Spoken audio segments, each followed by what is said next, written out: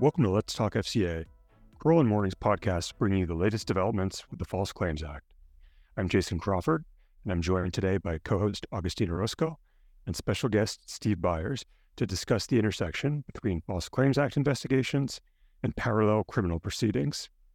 We want to start off by introducing Steve. He's a partner in Crowell's government contracts and white-collar and regulatory enforcement practice groups. And for more than 30 years, he's represented clients in the government contracts and healthcare sectors in connection with the full gamut of government investigations, from civil FCA investigations to federal grand jury investigations. There isn't much he hasn't seen. Steve was a guest on the podcast back in September of 2018, and we wanted to invite him back to join our discussion about considerations for companies navigating parallel proceedings. So welcome back to the podcast, Steve. Do you want to set the table for the listening audience by explaining what parallel proceedings are and how they might arise in the FCA context? Thanks, Jason. It's good to be here. So parallel proceedings are essentially simultaneous or successive criminal and civil proceedings, whether investigations or litigation or both, that arise out of a common set of facts.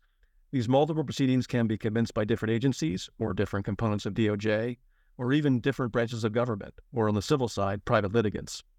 In the False Claims Act context, it's not at all unusual for civil False Claims Act investigations to trigger criminal investigations, and vice versa, because after all, we're basically talking about allegations of fraud. And in fact, every False Claims Act WTAM action that is filed nationwide is reviewed by the fraud section in the criminal division of DOJ for possible criminal investigation. So, as I said, it's rather common to see criminal investigations arise out of or in conjunction with civil False Claims Act investigations. And when that happens, things can get very complicated very quickly. Among other things, individual rights come to the fore, increasing the chances that employee witnesses may need separate counsel and may invoke their Fifth Amendment rights when interviewed or deposed. And to the extent a False Claims Act case is in litigation, the government might seek a partial or total stay of the civil case while the criminal investigation proceeds. But we've also seen instances in which the criminal investigators are happy to let the parallel civil proceeding move forward because it's such a rich source of evidence. The government generally cannot, however, surreptitiously use a civil investigation merely as a stalking horse for an undisclosed criminal investigation. Thanks, Steve. I'll add that DOJ guidance encourages coordination in cases involving potential civil, criminal, and administrative remedies, and both the civil and criminal attorneys at DOJ are always going to be looking for the best way to push their investigations forward. But to your last point, civil and criminal attorneys have different tools at their disposal, and these tools can only be used for their intended purposes. For example, a criminal AUSA can't ask a civil AUSA to issue a civil investigative demand because the criminal AUSA doesn't want to use a grand jury subpoena. And in the same vein, the criminal team would not be able to share information obtained through a grand jury with the civil team without first obtaining an order from a court under Criminal Rule 6C. Moreover, the government will have to clearly delineate who is on the prosecution team for purposes of meeting its discovery obligations. Augustine, do you want to speak to the general thought process of an AUSA in assessing whether a parallel criminal investigation should be opened in an FCA case? Yes, thanks, Jason. So if prosecutors are asked to assess a civil FCA case for potential criminal prosecution, prosecutors will look to the building blocks of a case. Is the relator credible? Can the relator, information provided by the relator be corroborated? Who are going to be the witnesses? Things of that nature. However, when you're talking about a criminal case, there are two main differences from a civil case. First, the government will have a higher burden of proof and will have to prove its case beyond a reasonable doubt. And that's in contrast to the preponderance of the evidence standard in civil cases. Second, when talking about the False Claims Act specifically, prosecutors are looking to see if they can prove criminal intent. Under the civil statute, the government can prove knowledge using a deliberate ignorance or reckless disregard standard. But that's not the case in criminal cases. The government will need to prove criminal intent, such as the specific intent to defraud.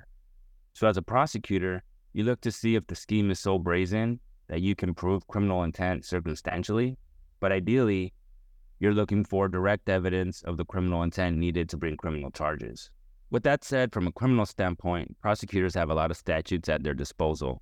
In addition to the Criminal False Claims Act statute, prosecutors will also look towards the wire and mail fraud statutes at 18 U.S.C. 1343, honest services fraud, major program fraud, the Anti-Kickback Act, and the false statement statute at 18 U.S.C. 1001. And these are just a few examples of the statutes available to prosecutors. But I intentionally started with wire fraud and ended with 1001 or false statements because these are the first and last statutes that prosecutors will always be looking towards when charging a white-collar case. The wire fraud statute is very broad and easy to apply, so federal prosecutors turn to it often. It also carries a 20-year statutory maximum prison sentence, which is a pretty powerful hammer. So when I was a prosecutor and I was investigating a contractor for criminal False Claims Act violations, I would look to see if the Criminal False Claims Act statute applied, but I would also look to see if I could charge wire fraud. And at the end of the investigation, I would also check to see if anyone made a material false statement or omission during their interview. And if they did, I would look to tack on charges for making false statements. So all of this to say that an investigation will hardly ever be limited to one or two criminal statutes.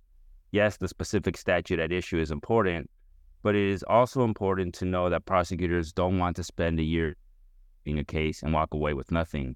So they will look to the other statutes such as wire fraud and false statements to beef up or save their investigation. But to help our listeners understand how a corporation could be implicated and charged in a criminal matter, Steve, I was hoping you could provide some background on criminal corporate liability generally. Sure, Augustine. So first of all, keep in mind that corporations are legal persons who can be prosecuted for committing crimes, just like a natural person can. And corporations have some of the same rights as individuals, such as a trial by jury, but not others. So, for example, corporations have no Fifth Amendment right against self-incrimination, and so they can't invoke that privilege in refusing to respond to a subpoena for documents. But here's what's most important.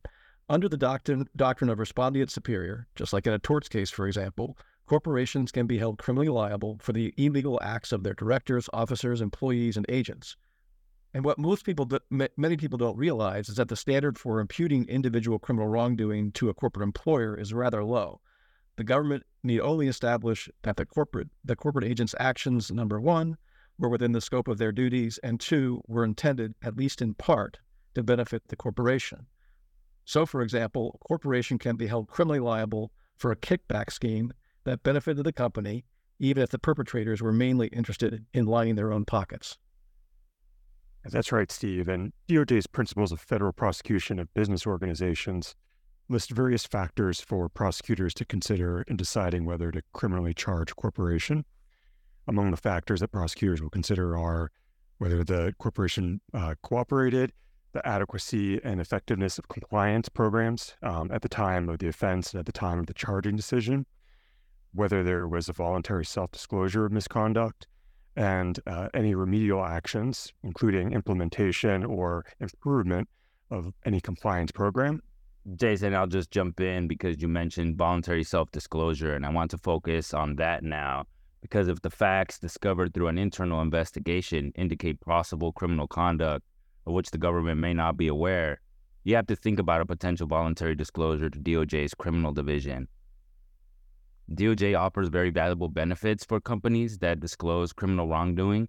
And if you can get out ahead of the problem, you may be able to get the benefit of those policies and even avoid a catastrophic criminal prosecution of the company. So, Steve, let's start this discussion with a little bit of history. Can you walk us through the evolution of DOJ's policies incentivizing voluntary self-disclosure? Yeah, happy to do that, Augustine. It's kind of an interesting evolution. The first DOJ policy designed to incentivize voluntary self-disclosures was the Antitrust Division's corporate leniency policy, which was first adopted in the early 1990s. That policy provides for amnesty for the first company to report its participation in a criminal antitrust conspiracy, such as a price-fixing conspiracy. And other participants can get leniency for being second in the door and so forth. So you're essentially incentivizing co-conspirators to rat each other out. And this has been hugely successful, with companies bringing ready-made criminal cases to DOJ on a silver platter. But that policy is unique to antitrust crimes, which by definition are conspiracies.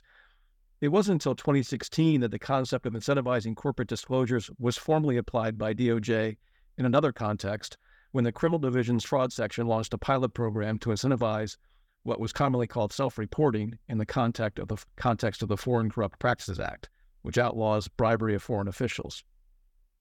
Now, the concept and practice of encouraging and rewarding such disclosures had been around long before that. It just wasn't a formal policy. And the theory here was essentially that a formal policy was needed because foreign bribery offenses are difficult to detect and difficult to investigate.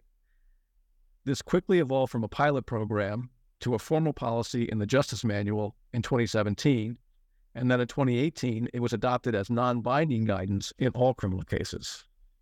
Over time, the policy became much more specific regarding what a company had to do to qualify for leniency and the benefits it would receive, such as a complete declination of prosecution.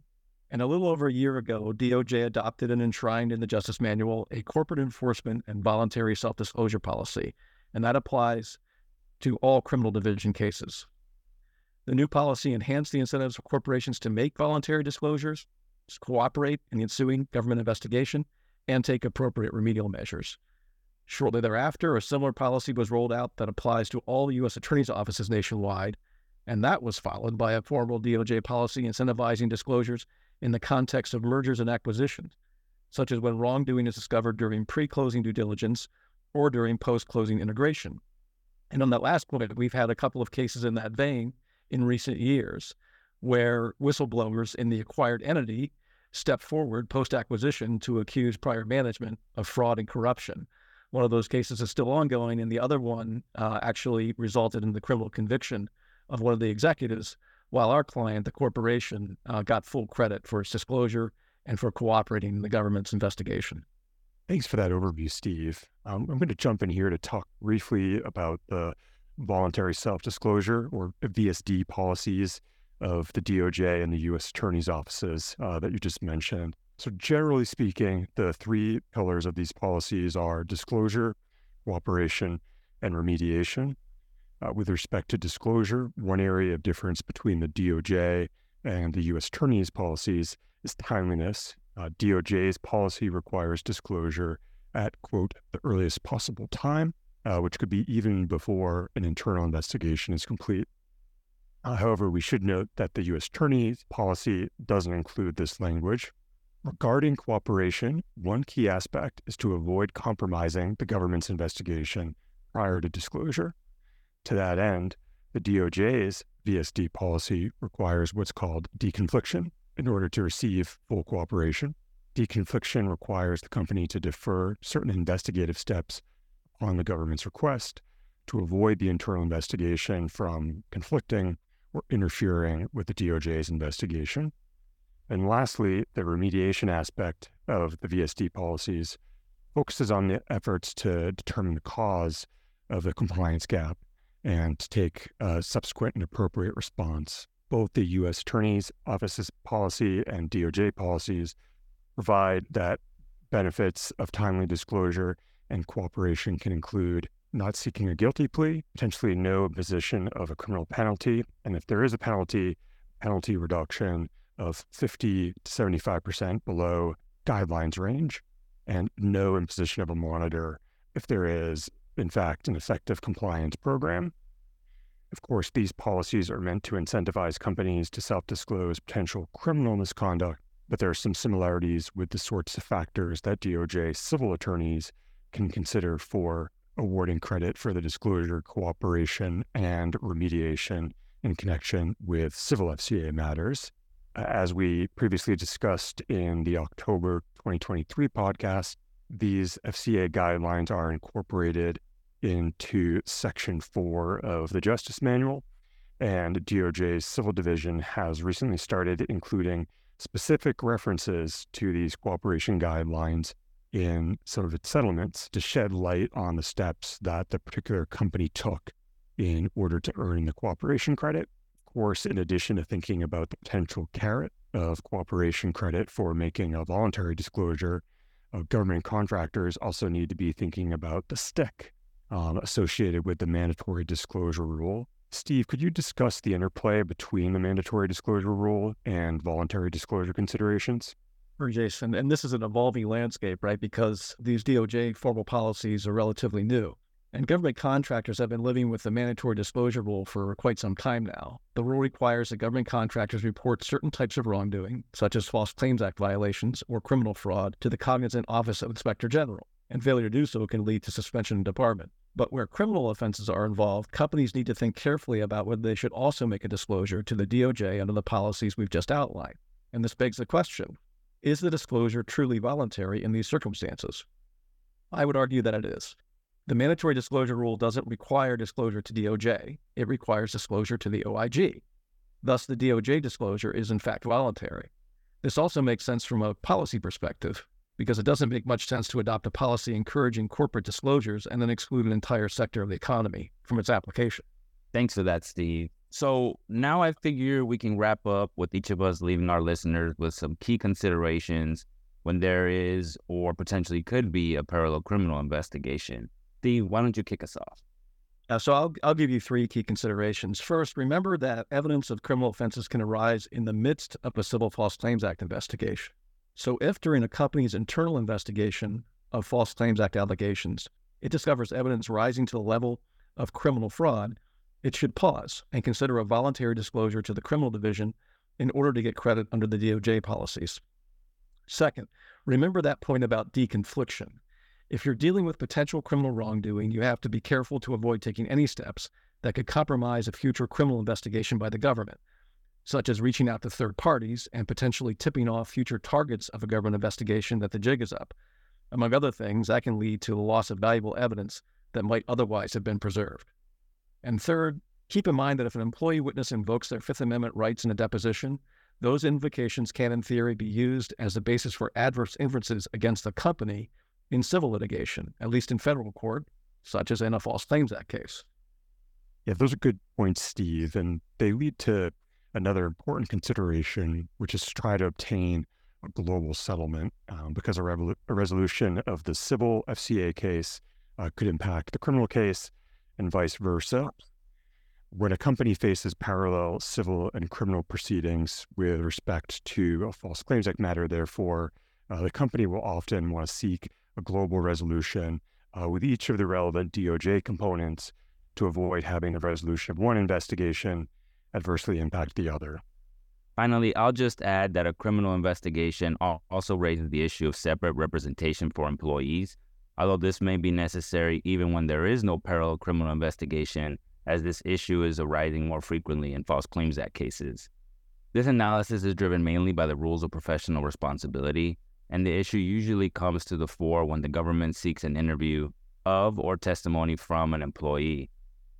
Basically, a lawyer for the company cannot jointly represent the company and an individual unless the lawyer is absolutely certain that, if she were representing only the individual, she would unequivocally advise the witness that it is in his best interest to testify, regardless of whether the company's interests may lie. Basically, a lawyer for the company cannot jointly represent the company and an individual unless the lawyer is absolutely certain that, if she were representing only the individual, she would unequivocally advise the witness that it is in his best interest to testify, regardless of where the company's interests may lie. Thus, there is sometimes a need for separate counsel for individuals. Well, that's it for this episode. We hope you enjoyed our discussion of the intersection between the False Claims Act and parallel criminal investigations. I want to thank Steve for joining us on this episode, and we'll see you next time on Let's Talk FCA. Let's Talk FCA is brought to you by Crowell Moring LLP. You can find more information at crowell.com/letstalkfca.